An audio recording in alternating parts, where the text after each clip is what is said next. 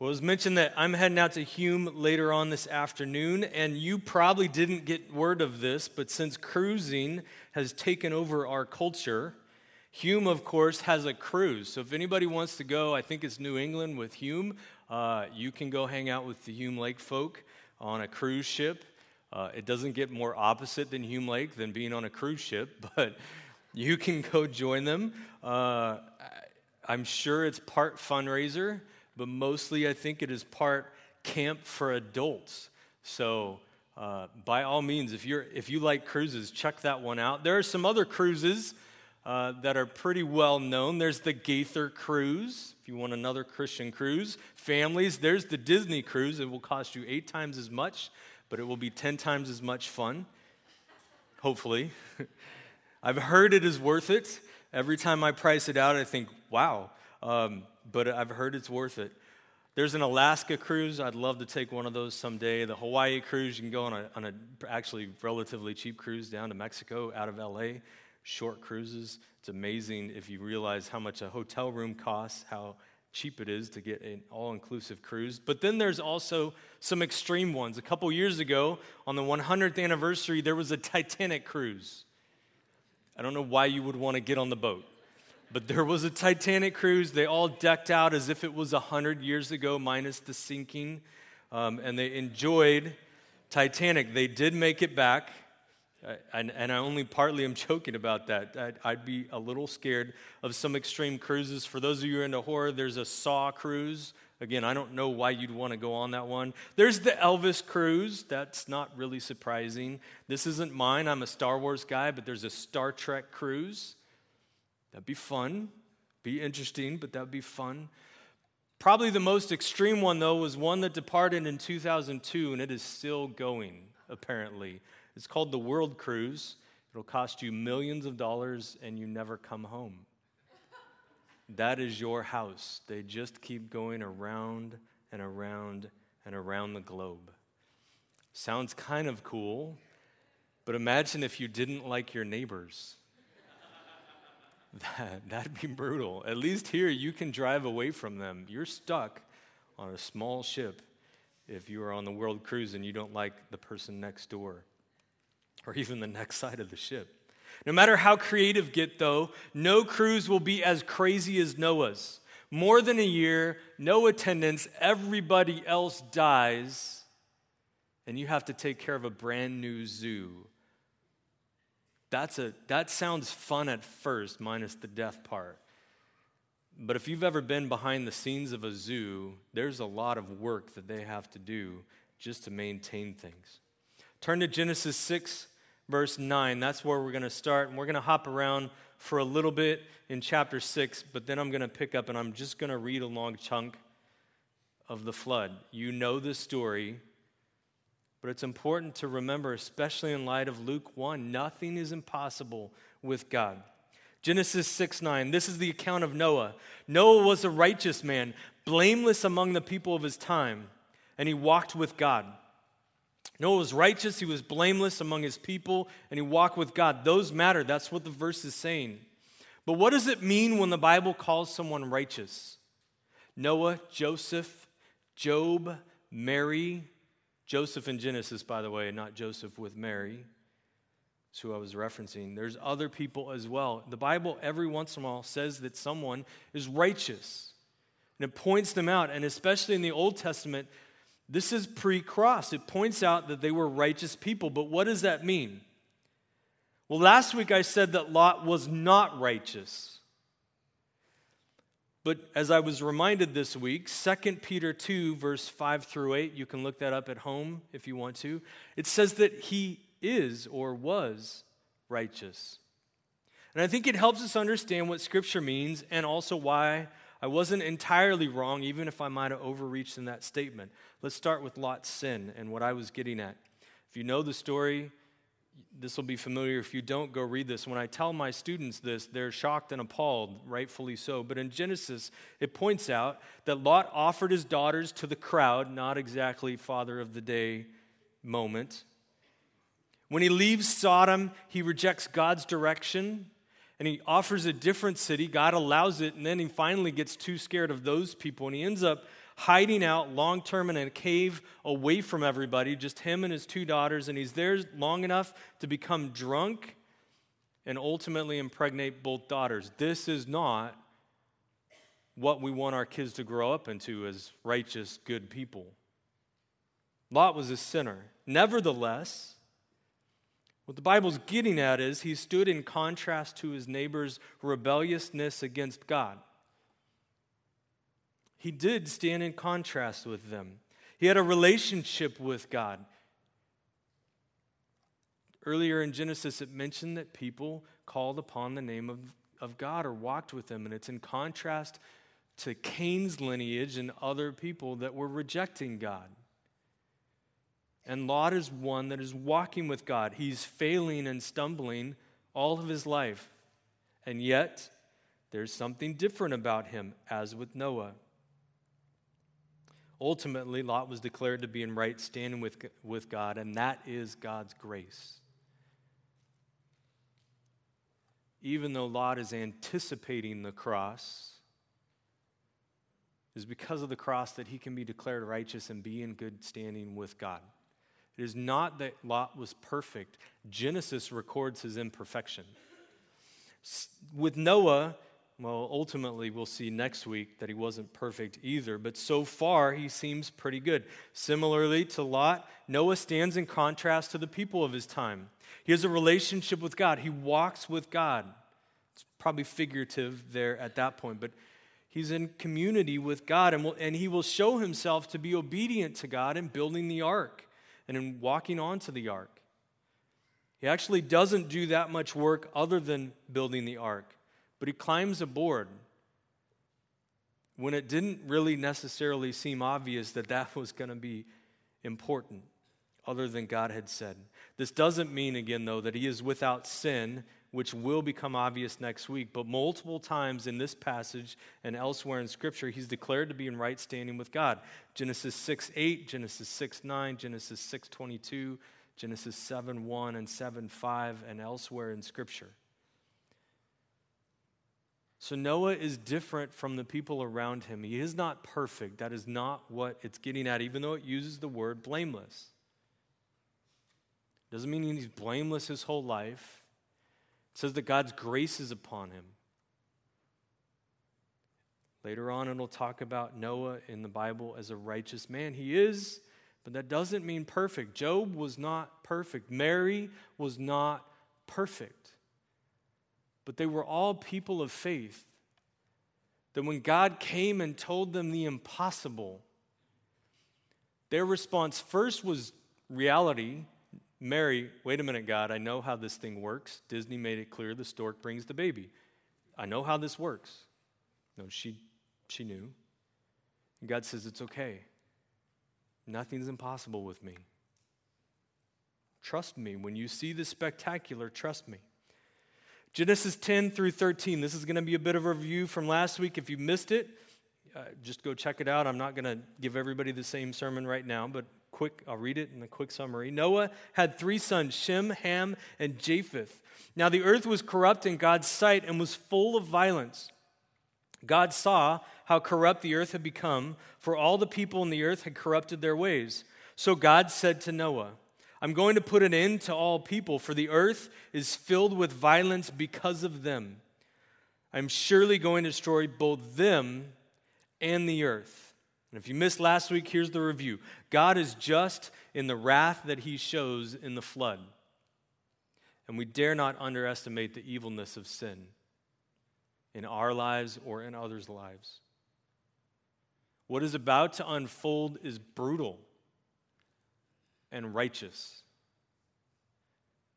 If you don't just think about the pretty rainbow in the end, if you think about the horror that is happening on the earth, it is tough to call this good, but it is right. And by the way, whatever horror is about to take place is still less horrific than what was happening in the lives of people, because it is at the hands of a loving and just God instead of the hands of an evil group of people, humanity. Genesis 6:14 through 22. Here are the crazy numbers of the flood. So make yourself an ark of cypress wood. Make rooms in it and coat it with pitch inside and out. This is how you're to build it. The ark is to be 450 feet long, 75 feet wide, and 45 feet high. Make a roof for it and finish the ark to within 18 inches of the top. Put a door in the side of the ark and make lower, middle, and upper decks. I'm going to bring floodwaters on the earth to destroy all life under the heavens. Every creature that is the breath of life in it. Everything on earth will perish. But I will establish my covenant with you, and you will enter the ark, you and your sons and your wife and your sons' wives with you. You're to bring into the ark 2 of all living creatures, male and female, to keep them alive with you. 2 of every kind of bird, of every kind of animal, and of every kind of creature that moves along the ground will come to you to be kept alive. You are to take every kind of food that is to be eaten and store it away as food for you and for them. Noah did everything just as God commanded him. Here are the numbers: 450 feet by 75 feet by 45 feet high. Just to put that in perspective, that is a little longer than the length of this building. It's roughly the width of this room, and it's about the height of the church, if you include the steeple, maybe a little above that. So it's big. It's not as wide as I thought, but it's big. Imagine building it. That'd be fun. Little family project. Next time you're bored for the family and you think the kids are watching too much TV, playing too many video games, just get a bunch of wood, go out to your backyard, you and your 3 kids. If you only have 1 kid, no kids, 2 kids, grab some neighbor friends or something, and just build a big boat. People will look at you funny. I would look at you funny. Doesn't, especially in the middle of a drought right now. Really? We have a forest fire, or wildfire. I looked up, I'm like, great, smoke. How close to that is that to the 101? And am I going to have to take the 166, which I hate? I don't like going that way. We're in fire season, not rainy season.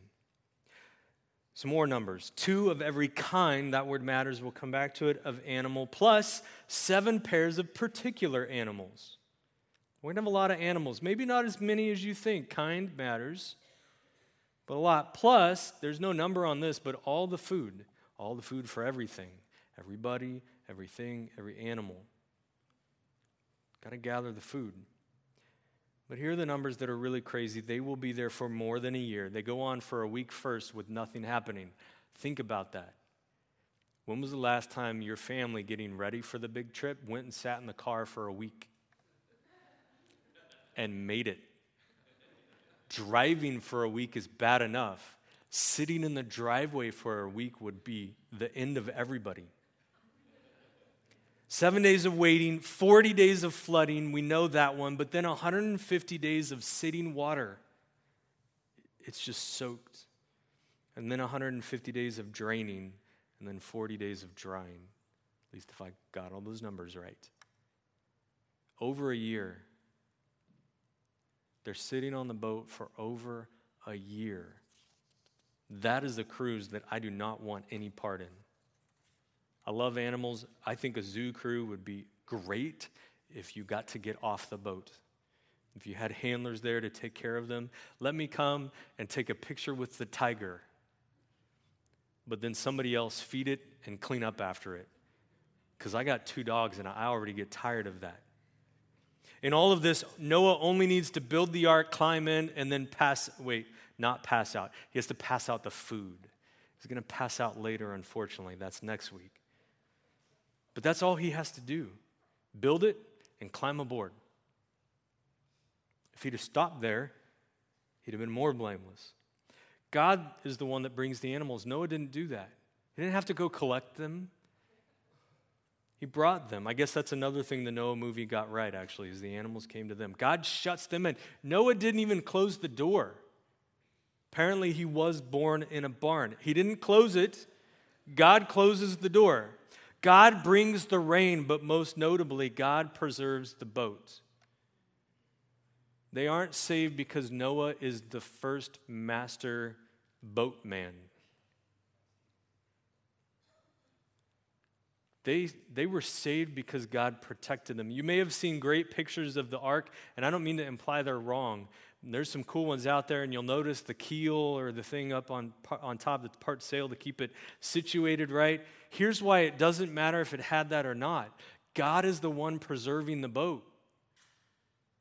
It could have been through construction. He might have told Noah that. We don't have any indication. But ultimately, what makes it through this kind of flood? The answer is God. Maybe there's no indication of this, so don't let me back up. Not maybe. But what if another neighbor had seen Noah and said, sounds like a good idea? There had to be at least one other crazy person on the planet, right? They see that and they're like, good idea. Noah's getting mocked, I'll get mocked. They build a little boat. They're not saved just because they build a boat. Somebody could have had I don't think they did, but somebody could have had the great idea of copying Noah. Maybe a guy who had 20 sons saw Noah and said, I can build it bigger and faster, because come on, guys, that's what we do, right? I can build a bigger car. I can make it go faster than yours. I can drive it better than yours. It's Father's Day. Let's face it. We want the shirt that's a little brighter than the father next door. We want to be seen as who? That's NASCAR, by the way. I went faster going left every time. I went faster. That's the Olympics. That's us. But even if they had, the key is that God preserves. Noah didn't do anything but build it in obedience, and that matters, and then climb aboard. Before reading the full account that's coming up, I'm not going to read the full account. It's 3 chapters long, but I will read quite a bit. A few other points of interest. Verse 18, at least my interest. Verse 18. But I will establish my covenant with you, and you will enter the ark, you and your sons and your wife and your sons' wives with you.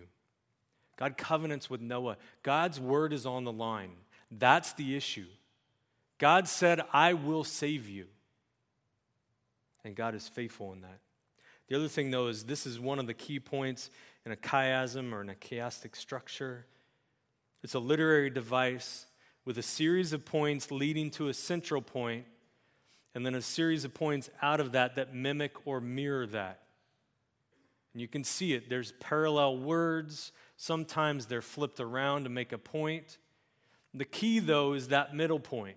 It's not that the others aren't important, but that middle point is the point. So it starts at one place, and it kind of goes in, and if you see a picture, it makes it look like half an X or a greater sign, a V on its side. And they actually have, in this account, people have come up with as many as 29 points, or actually even I saw one that was 31. I'd encourage you to go Google it, flood chiasm. See what pictures pop up. It's pretty cool. And with the 29-point one, there's 14 points leading in to 1 point and 14 points back out that all kind of have a connection with the one above. I'll give you 3. I'm all about simplicity. I'll give you 3. 6:18, there's a covenant to protect Noah. I just read it.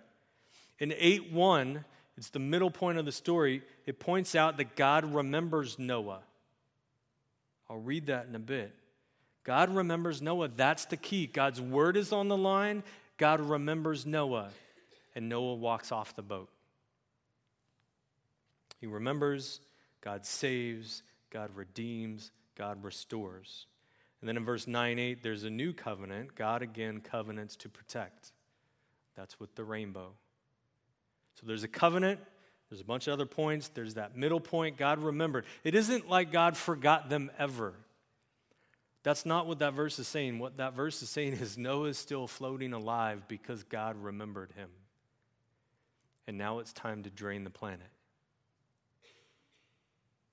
But he doesn't remember him and then he walks on water. That's a different guy later. Said he remembers him and he doesn't die. In 7:3, I mentioned kinds. And also 7 of every kind of bird, male and female, to keep their various kinds alive throughout the earth. This actually pops up in Genesis 1 when God creates. It doesn't define what kind is, but it matters. Noah will take on the ark one of every kind. So what animals are on the ark?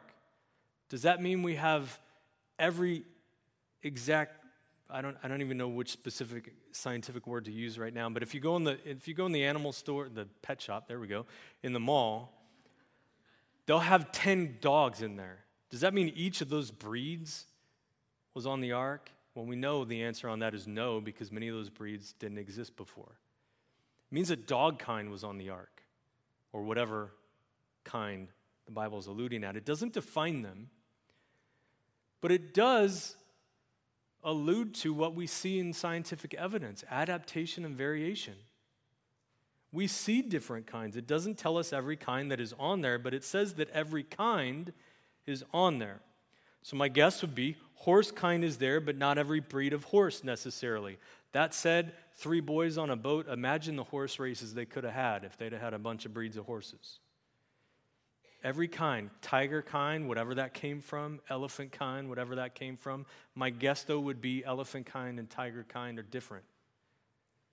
But the Bible mimics what we often call microevolution, but variation and adaptation. What doesn't fit with Scripture, though, because of the use of kinds, is the idea of common descent. Mankind is unique. Man and kinds are distinct creation. You need to make sure your origin story of the earth fits that. Man is not of common descent of every other critter. The Bible doesn't allow with that without dismantling what it says. While we're on the subject of science, what about the debate over a local flood or global flood? It's true, some Christians accept the concept of a local flood. Typically, it comes in the form of anthropologically universal. That means include all of mankind, but it was geographically local. There are many Christians that believe that. My problems with the idea of the local flood, and it's not fair, quiet, I'm not giving anybody else a chance to respond. Please don't interrupt me right now. But here's my issue. You can take it up with me in a week when I get back. First, why a boat and not a move? If it's local, just move them. We're going to see that with Abraham later on. Second, there's a promise not to flood, which becomes problematic, in my opinion, if it isn't global. For example, recently see India yesterday and Texas. If it's not global, then God's word seems in question because we have many traumatic local floods of significant size. Third, what about the specific details and numbers? There's some numbers that matter. 7:20, it says the waters rose 20 feet. I understand there's an answer to that. 8:4, it places the final destination in a particular location of time and history. That matters. And it's the mountains of Ararat, not necessarily Mount Ararat itself. But fourth, and I think this is often the biggest issue, and I am not somebody who hates science. If I hadn't become a pastor, I was going to science. My dad, before becoming a pastor, was a lab scientist. He has 2 degrees in science. My family likes science. My son loves it. It's my oldest. That's his best subject in school. But fourth, and I think this is the biggest, why? Especially since there is evidence for global flooding, scientific evidence for global flooding. Why are we so quick to abandon the truth of Scripture when it becomes spectacular? And that spectacular characteristic causes scientists to start to squirm. Why? If nothing is impossible with God, why does a scientist becoming uncomfortable make us shake? I don't mean we shouldn't look for great scientific answers. We should. One of my points is going to be that God is not against science. But why do we panic just because a scientist says we should? We have the God who created, the God who does impossible things. Scripture has no fault with science at all. But since they are people, the sinfulness of scientists will find plenty of fault with Scripture. We need to recognize that truth. I don't mean all scientists. There are many great Christians who are scientists. Don't mash those words together. It means something different. There are many scientists who are Christians. They love God, they love His Word, and they don't all agree with me on this, and I'm okay with that. As long as they aren't just panicking because somebody else is scared by Scripture. If they think it fits what Scripture says and fits the science, and I disagree with them, that means two people in the body of Christ disagree. When was the last time that happened? Give it 10 minutes after the service, if that. You'll disagree over coffee, trust me. And I don't just mean talking over coffee. I literally mean over the coffee itself. You'll disagree. We do that as Christians. Speaking to scientists in a sermon, Alistair Begg once said, quote, "These truths do not fight for acceptance on the basis of your scientific abilities." End quote. That is a hard sentence, but it is a good one. And scientists, I don't mean to offend you. Please, before you take off from the church mad because of me, come have a conversation with me. I love this topic. I work with teens that hear from scientists all the time, science teachers all the time. The flood is not a particular hobby of mine, but I love the discussion. Ultimately, the fight between science and Scripture comes down to a point made by Alan Ross in his commentary, Creation and Blessing. It's the second time, by the way, that I'm using something from commentaries. The chiasm is the first. You need to stop and read a commentary from time to time. They will catch some things you don't. My guess is most of you have not spent a year studying the flood in your lifetime. To write a commentary, those guys probably did. They might catch a few things you miss when you're a little blurry-eyed in the morning, still waking up with your coffee and you read the flood account. Go read a commentary. Don't put the commentary on Scripture level, but go read how other people interacted with the amazing God that we had. But here's the point. This is not a quote. It's my summary of it, but here's the point. And it happens to be a point our culture is rebelling against. God disagrees with us that we can live our lives for our own pleasure rather than in a relationship with God and for His glory. That's the issue. I don't believe in the flood because I want to live my way. For most people, that's the issue. Not necessarily everyone, but for most people. So let me read, and I'm going to read this through, and then I'll wrap things up. I mean that in a longer sense than you probably want me to. But Genesis 7:11 through 8:14, a lot of reading. Don't zone out with me. Follow along in your Bible or on the screens if it's up there. In the 600th year of Noah's life, on the 17th day of the second month, on that day all the springs of the great deep burst forth, and the floodgates of the heavens were open, and rain fell on the earth 40 days and 40 nights. On that very day, Noah and his sons, Shem, Ham, and Japheth, together with his wife and the wives of his 3 sons, entered the ark. They had with them every wild animal according to its kind, all livestock according to their kinds, every creature that moves along the ground according to its kind, and every bird according to its kind, everything with wings. Pairs of all creatures that have the breath of life in them came to Noah and entered the ark. The animals going in were male and female of every living thing as God had commanded Noah. Then the Lord shut him in. For 40 days the flood kept coming on the earth, and as the waters increased, they lifted the ark high above the earth. The waters rose and increased greatly on the earth, and the ark floated on the surface of the water. They rose greatly on the earth, and all the high mountains under the entire heavens were covered. The waters rose and covered the mountains to a depth of more than 20 feet. Everything living that moved on the earth perished: birds, livestock, wild animals, all the creatures that swarm over the earth, and all mankind. Everything on dry land that had the breath of life in its nostrils died. Every living thing on the face of the earth was wiped out. Men and animals and the creatures that move along the ground and the birds of the air were wiped from the earth. Only Noah was left and those with him in the ark. There weren't any stowaways either, by the way. That was wrong in the movie too. Verse 24. The waters flooded the earth for 150 days. But God remembered Noah and all the wild animals and the livestock that were with him in the ark. And he sent a wind over the earth, and the waters receded. Now the springs of the deep and the floodgates of the heavens had been closed, and the rain had stopped falling from the sky. The water receded steadily from the earth. At the end of the 150 days, the water had gone down. And on the 17th day of the 7th month, the ark came to rest on the mountains of Ararat. The waters continued to recede until the 10th month. And on the first day of the 10th month, the tops of the mountains became visible.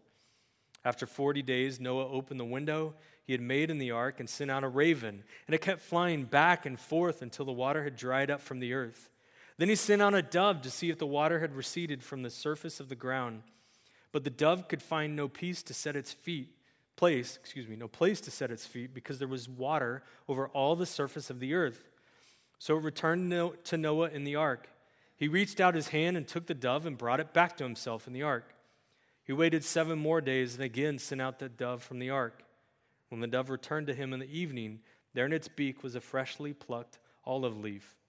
Then Noah knew that the water had receded from the earth. He waited 7 more days and sent the dove out again, but this time it did not return to him. By the first day of the first month of Noah's 601st year, the water had dried up from the earth. Noah then removed the covering from the ark and saw that the surface of the ground was dry. By the 27th day of the 2nd month, the earth was completely dry.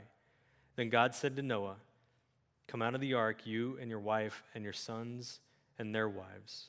Bring out every kind of living creature that is with you, the birds, the animals, and all the creatures that move along the ground, so they can multiply on the earth and be fruitful and increase in number upon it." Be amazed. God is powerful.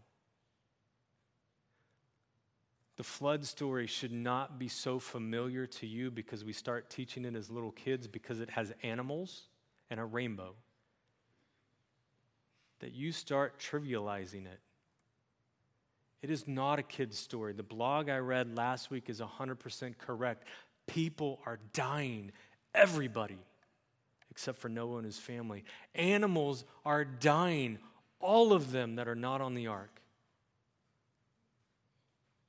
The earth is being transformed as it gets flooded, and we don't even know what that means. We can speculate. Next time you want to find out, I don't recommend this actually, but flood your house and sit in it for a year and find out how your house changes. You will not want to live there anymore. The world's affected.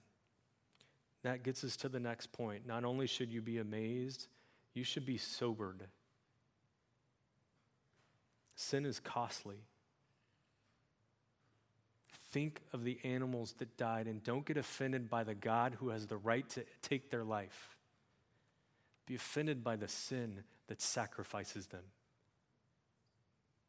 These are things that God made and called good. And humanity's sinfulness destroys it. We weren't the only ones that took a death sentence out of the garden. Animals did. We affected them. Be sobered also by the fact that humanity is frail. All it took was God's decision to end it, or mostly end it, to restore it, to reboot it. That's it. He wipes everybody out. I already crept into Genesis 8:15 and beyond, but this is what happens. Everybody comes off the ark. Then Noah built an altar to the Lord, and taking some of all the clean animals and clean birds, he sacrificed burnt offerings on it. The Lord smelled the pleasing aroma. We're going to stop there. Noah comes off the ark. They get the same command, be fruitful and multiply, which of course we've actually obeyed, except we actually don't. We fight that one too. But he worships. This is what sets Noah apart from others. He worships God. Think about this for a minute. There were animals that were preserved for a year plus on the ark to have their life taken the minute they came off the ark. To God's glory. That's pretty amazing. That's also why some of them, God said, take 7 pairs, not just 1 pair. Some of them will be for food. We'll see that next week. Some of them will be for sacrifice, and some of them will be to survive. But the story doesn't end there. The flood account isn't actually over. Noah worships and God is pleased, but the story is not finished. We'll finish it next week. But what are we to make of the flood? How do we keep it from just being a cute story that we tell our kids, leaving out some of the gory details? And I think we should keep telling them. And I do think there's an appropriate time to leave out details, an appropriate age to include details. But let me end with a long list of things that the flood account tells us about God. It's a wonderful 6-point application. But I'm almost finished. First, and this is the important starting point from last week, God hates sin. And we must too. God hates sin and he pours his wrath out upon it. Second, God, not people, is the main character of this and every story in Scripture. God remembers Noah. Noah built the ark, but God is the main character. Genesis is the story not of man, but of God's redemptive plan as told through the line of Adam, through the line of Noah, through the line of Abraham, through the line of Jacob, and ultimately through the line of David and through Christ. God is the story. God is the main character. Always be paying attention to what God is doing, even when, like the flood and the story of Esther, he doesn't seem to be the prominent character.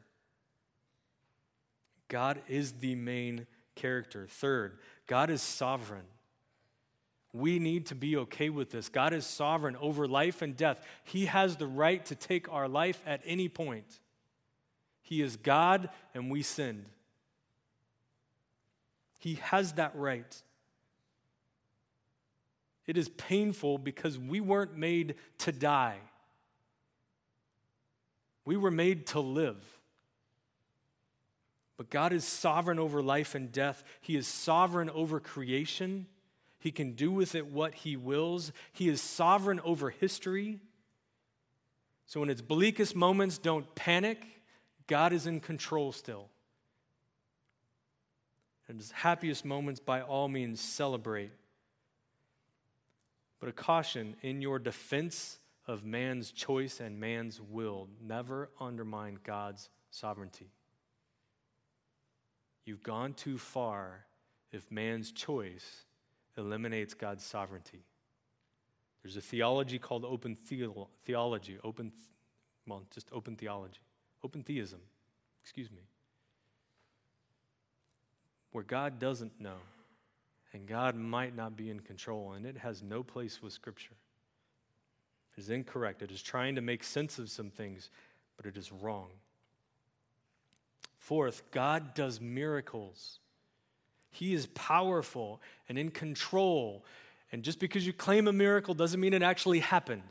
Sometimes Christians go nuts, and the world stops believing us because we call childbirth miraculous. Childbirth is not miraculous. It is natural. God's providential over it, but that's not miraculous. Babies aren't little angels either. They're wonderful people. Please stop calling them angels. Take them home. You'll find out very quickly they aren't.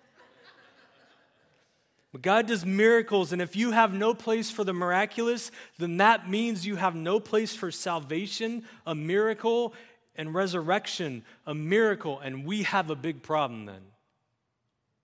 If you want to throw out the flood story because it's uncomfortable, then you also have to throw out salvation and the cross and an empty tomb. Because if God can't flood the earth, God can't save the earth. Both are miracles.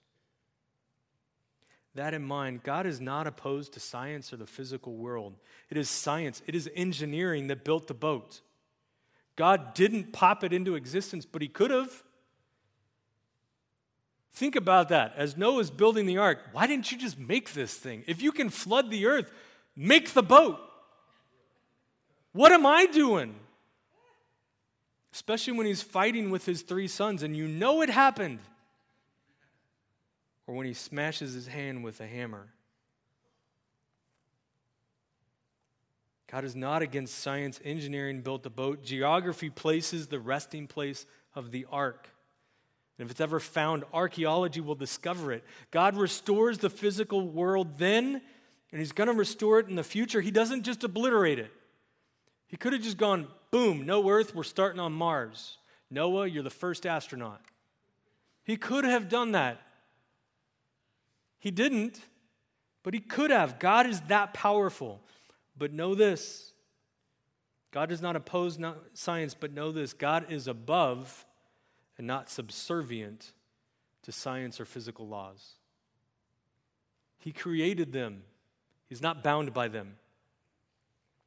And finally, and the point, God remembers, God saves, God redeems, God restores. It was God that covered Adam's nakedness after the fall with the shedding of blood of an animal. It was God that preserved Cain after he murdered his brother. There's no death penalty then because God put a protection over Cain. It is God that remembers a helpless man, his family, and their floating zoo, and he protects them for over a year in the midst of disaster, catastrophe. It is God that floods, and it is God that dries out, and it is God that restores the earth, and it is Christ that is on the cross. God remembers, God saves, God redeems.